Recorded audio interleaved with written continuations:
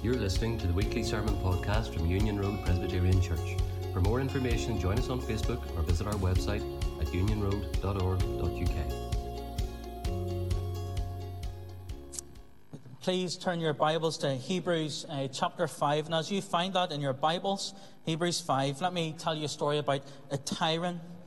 Now, Tyrone was a boy who grew up in a very difficult and neglected area of London. He didn't have a father, and he had lots of problems in his life, even as a little boy. And he was expelled from a couple of different primary schools, and then he was entered into part of a program where he was looked after by a youth worker. And the youth worker came from a similar background and experienced similar things. And, well, as the years went on, this youth worker was let down over and over and over again by Tyrone. Tyrone just neglected his meetings with him. He didn't want to be involved at all. He just wanted to do whatever he wanted, and he rejected the worker. He didn't really want to be involved with the worker whatsoever. But the worker, despite all the rejections he faced from Tyrone, all the heartache that Tyrone put him through, all the disappointments, when everyone else said to give up, the worker didn't give up. The worker kept at it and at it. It continued long after the actual program was supposed to actually end. He continued to try and look after Tyrone. He didn't give up on him. Criminal charges, continued rejection, and after many years, Tyrone, now a man in lots of trouble and problems, in and out of prison, huge blows in his life constantly, and now living in constant fear, looking over his shoulder all the time. And at different times over the years, Tyrone wasn't able to be found by the worker. The worker came across him in the paper with criminal charges and records, and the worker looked for Tyrone everywhere. And finally, the worker met with him one evening, and he was able to actually stop him and have a conversation with Tyrone. But Tyrone he was a tyrant by nature also, and he let out this tyrant of abuse. And while he was in the full flow with the worker, head-to-head clashing, around the corner in the darkness lurked another man looking to attack Tyrone. That's why he was looking over his shoulder. A scuffle unfolded. The worker tackles the attacker, who then gets up and runs away. Both lying on the ground. Worker just has a flesh wound, not too serious. And in seeing what had happened, Tyrone rises to his feet in a fit of rage, anger boiling up inside of him, and Tyrone shouts at his worker, who's looked after him from when he was a little boy, "What does it matter to you? Why do you care? Why do you even bother with me? Why would you do that?" The worker's response was soft and gentle. "Because I love you."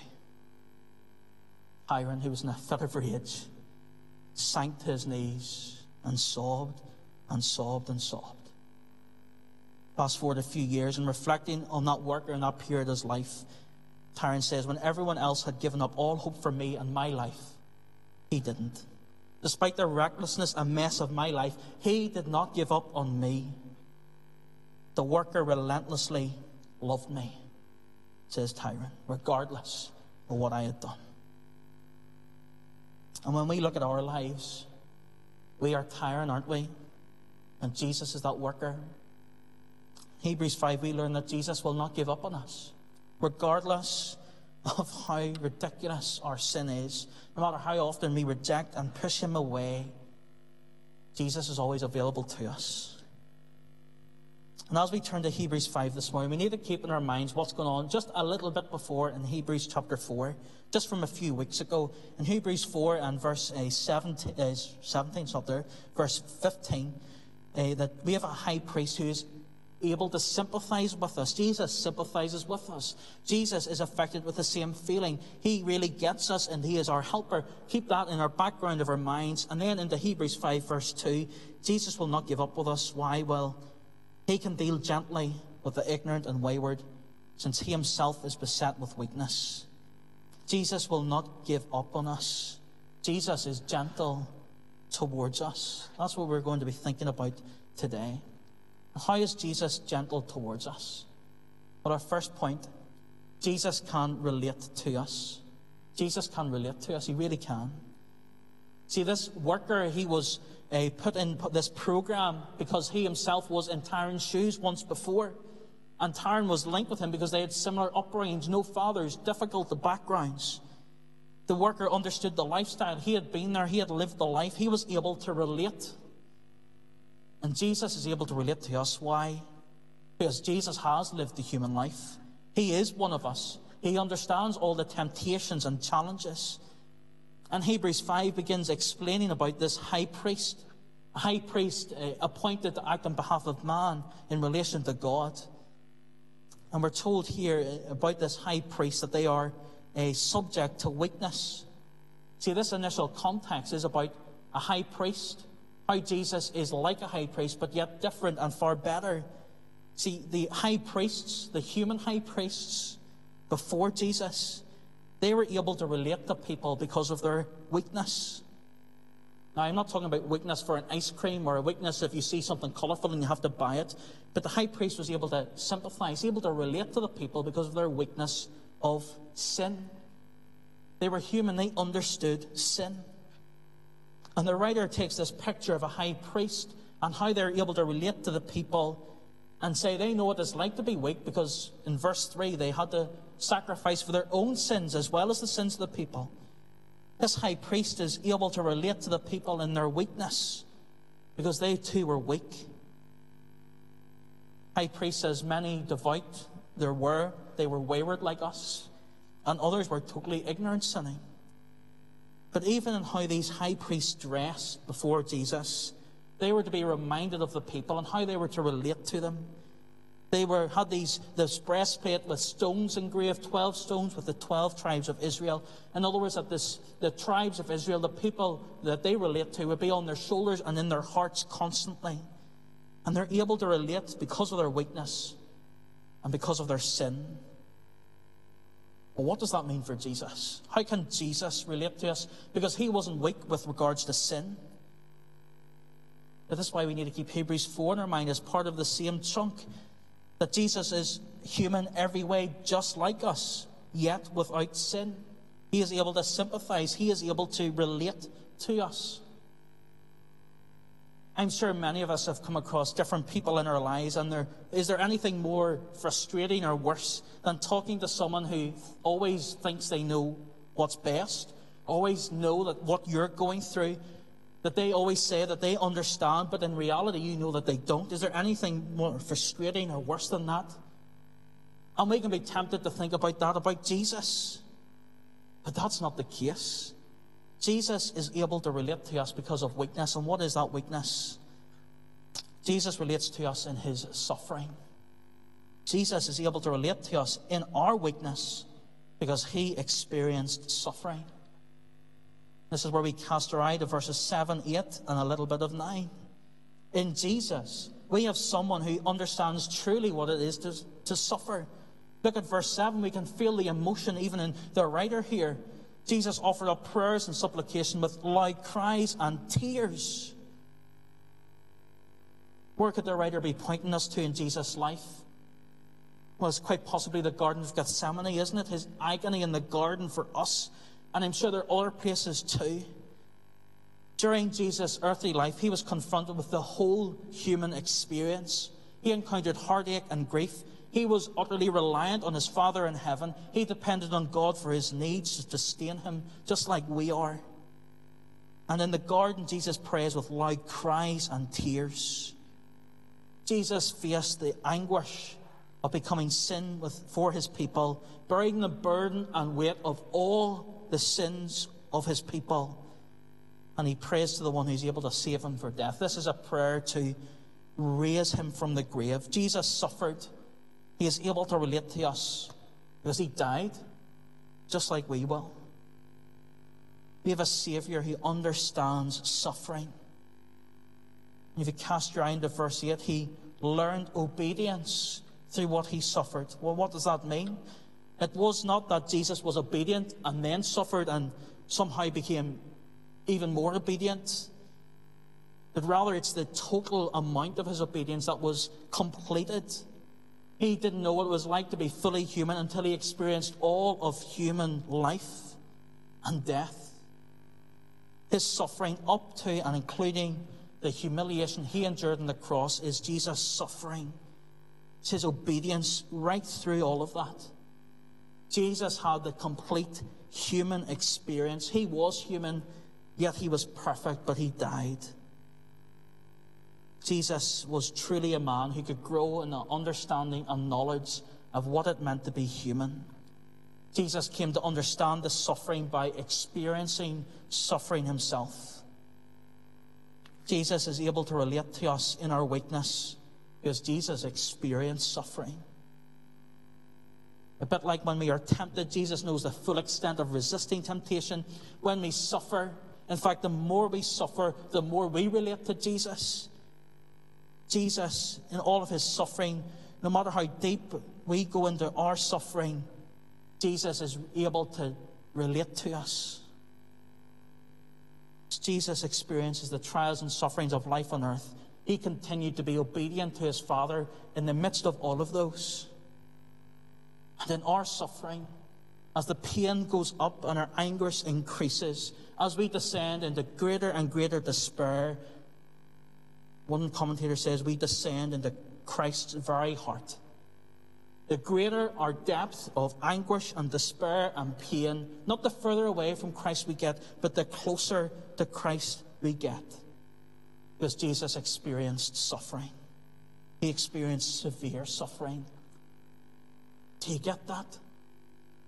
Jesus knew that there was a suffering of death, and the fact he knew there was a death worse than death.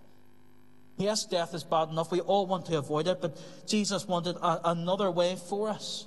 His dying on the cross was because of our impurity and unbelief and disobedience. That is the great and horrible threat to our lives. Jesus faithfully endured and painfully endured the suffering of this world because it was the Father's plan to rescue sinners through him. Through all of Jesus' suffering, he is able to relate to us in all the suffering we face. The suffering of the loss that we have, of a job or a loved one, of our anxiety, of our ill health, of our toxic work or home environment, of physical pain and mental anguish, the pain of our sin and the guilt of our sin. Jesus relates to us as he suffered greatly. And he will not give up on us. Despite all our suffering, why will he not give up on us? Because Jesus is the source of eternal salvation. He is the source and will not give up on us. His death is not in vain and will never be in vain.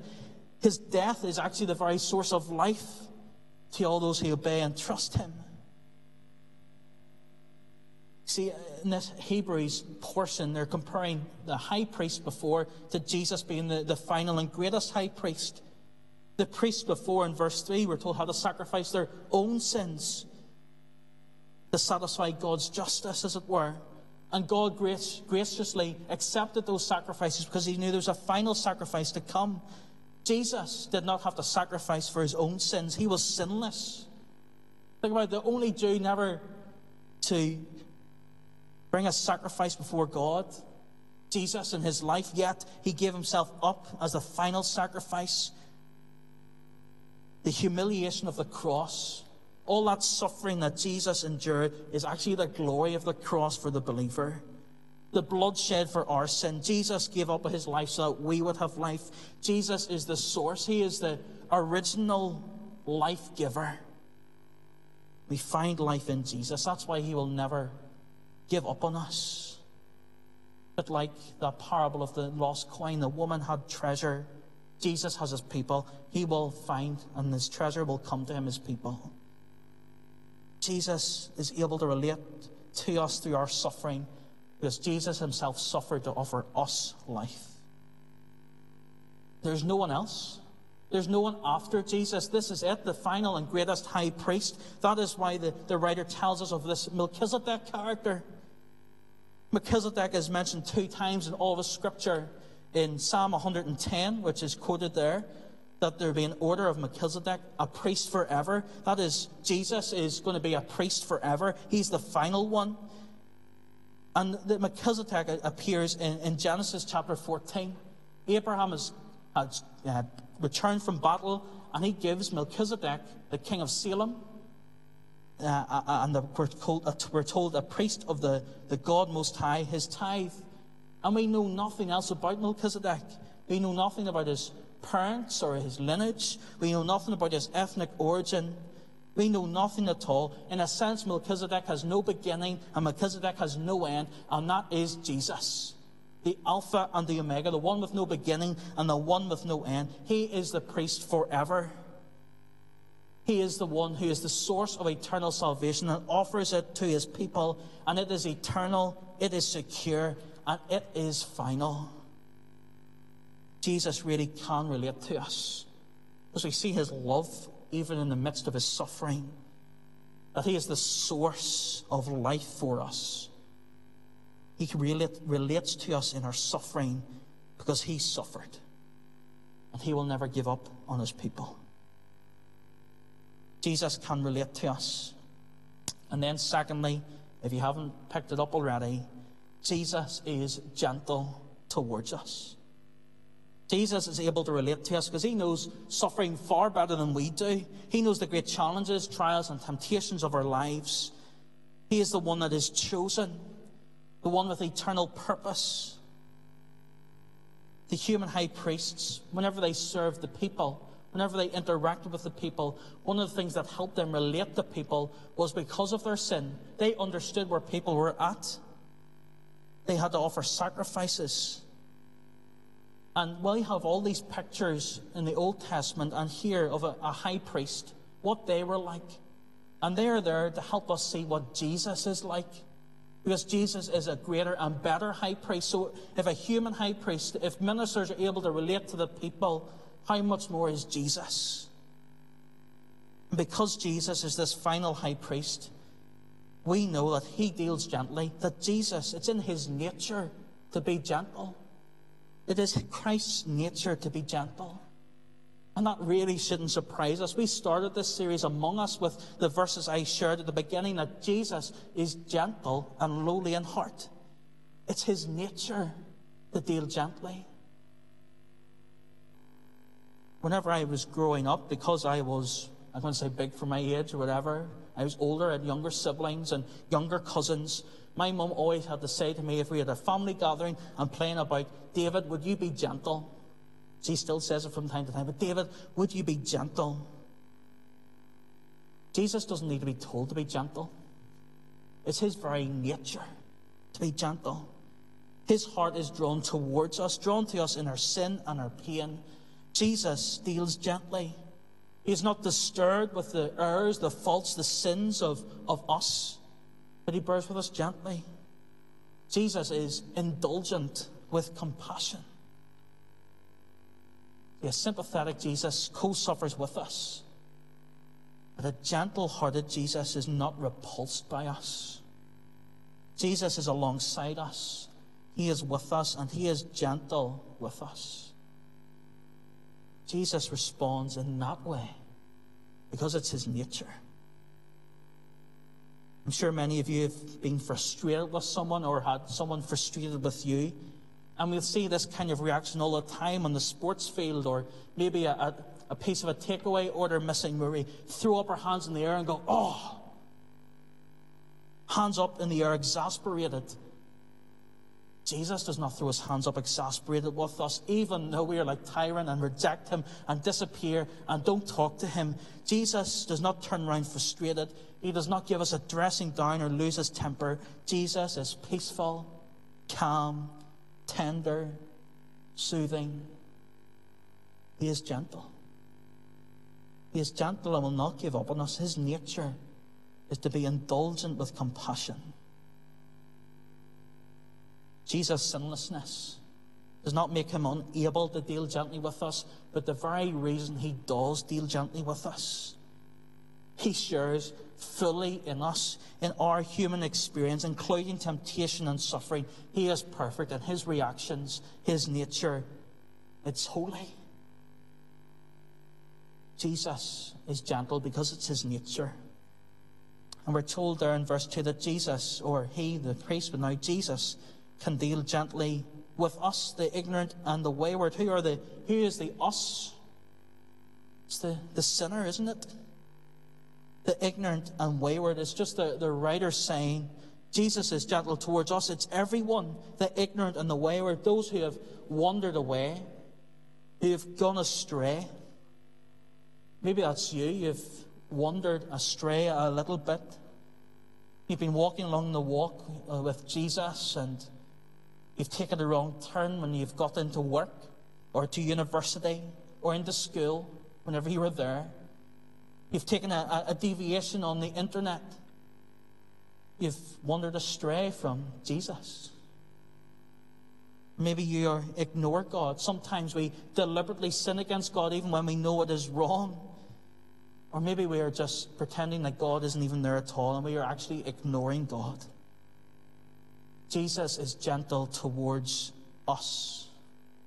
His nature is to be gentle, and his nature is to be gentle towards sinners that come to him.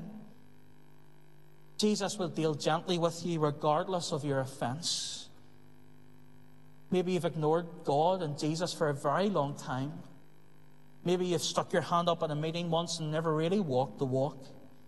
Maybe you've just been constantly ignoring God, no matter what your husband or your wife or your father or your mother has said to you. Maybe you've walked away from the faith in a time of difficulty and suffering because you thought that Jesus wouldn't understand your suffering, but he does. Maybe you've committed sin and think there's no way back for you. Whatever particular sin, when we come to Jesus, you will find tender, loving care. Coming to Jesus, sinners, find Jesus gentle. We bring our sin, our mess, our baggage, our suffering, our hurt, our guilt to Jesus, and he knows exactly how to relate to us. We can bring our mess of our sin to Jesus, and he knows exactly how to receive us. He doesn't point us to the door and send us out, hands up in disgust, but hands out in delight. Out of Jesus' heart flows love, tenderness. He is gentle towards us, and he deals exactly with us in the way that we need. See, dealing gently, it's Jesus' nature. Dealing gently with sinners is what's most natural to Jesus. He is gentle and lowly in heart. And well, do you want to feel the gentleness of Jesus? In Luke 15, along with the lost coin, there's the parable of the missing sheep, the 99 who were there, but the shepherd goes off and looks for the one sheep. A picture of Jesus not giving up on his people, coming searching, and when he finds his sheep, what does he do? He picks it up on his shoulders and leaves rejoicing. That is gentle, tender care. That is Jesus' attitude towards sinners that come to him. He picks us up and gently brings us home. But the thing is, we need to come to him. To experience the gentleness of Jesus, we need to come with our sin. If we don't, we will not experience the lamb-like gentleness, but the lion-like judgment. If we never come to Jesus, we will never experience his tender, loving gentleness, his gentle nature towards us sinners. If we don't come to him, we will experience judgment. But it is utterly incredible. The depth of my sin, even in this just last week, the depth of your sin, that God and Jesus does not just cast us off, but Jesus would not give up on me or you. That he is gentle towards me and you in our sin. He is patient with us. And we simply have to come to him. God, by his grace, has given us his son Jesus to be the source of eternal salvation. But we need to come to him in our sin. And when we come, we feel the gentleness of our Savior Jesus. Why? Because he fully relates to his people. He can relate to us because he suffered, well, more than us. See, when it comes to our lives and we reflect on it, Dane Ortland says this: looking inside ourselves, we can anticipate only harshness from heaven. In other words, whenever we look at our sin, what we deserve is lion-like judgment. But looking out to Jesus, to Christ, we can anticipate only gentleness. In other words, that lamb-like tenderness, that love and care. Our sins, they are infinite, they are beyond measure. But Jesus is always gentle when we come to him. Have you come to the gentle Savior? We can't recall all the wrong that we have done. We often wander away from Jesus. Sometimes we ignore and turn our backs on him. But when we come to him, he is gentle and tender. When we come to Jesus, he welcomes us, regardless of the depth of our sin, because his mercy and grace go so much deeper. He is gentle and tender, loving and caring. Jesus is gentle, so let us come to him. Let me pray, and then we'll sing together. Lord Jesus, our hearts are so warmed in the light of your gentleness towards sinners like us. Lord Jesus, we thank you for your mercy and your grace that you lavish on us. For Lord, we do not deserve your gentleness, but rather your wrath. And we thank you for Jesus, that he is the source of all life. And Lord, simply in our prayer now, we come to you in our sin. Lord, receive us in our sin and be ever so gentle. Correct us and rebuke us. Love us and cherish us. Lord Jesus, we thank you for your gentleness. And may you bless us today as we come to you. In our gentle Savior we pray. Amen.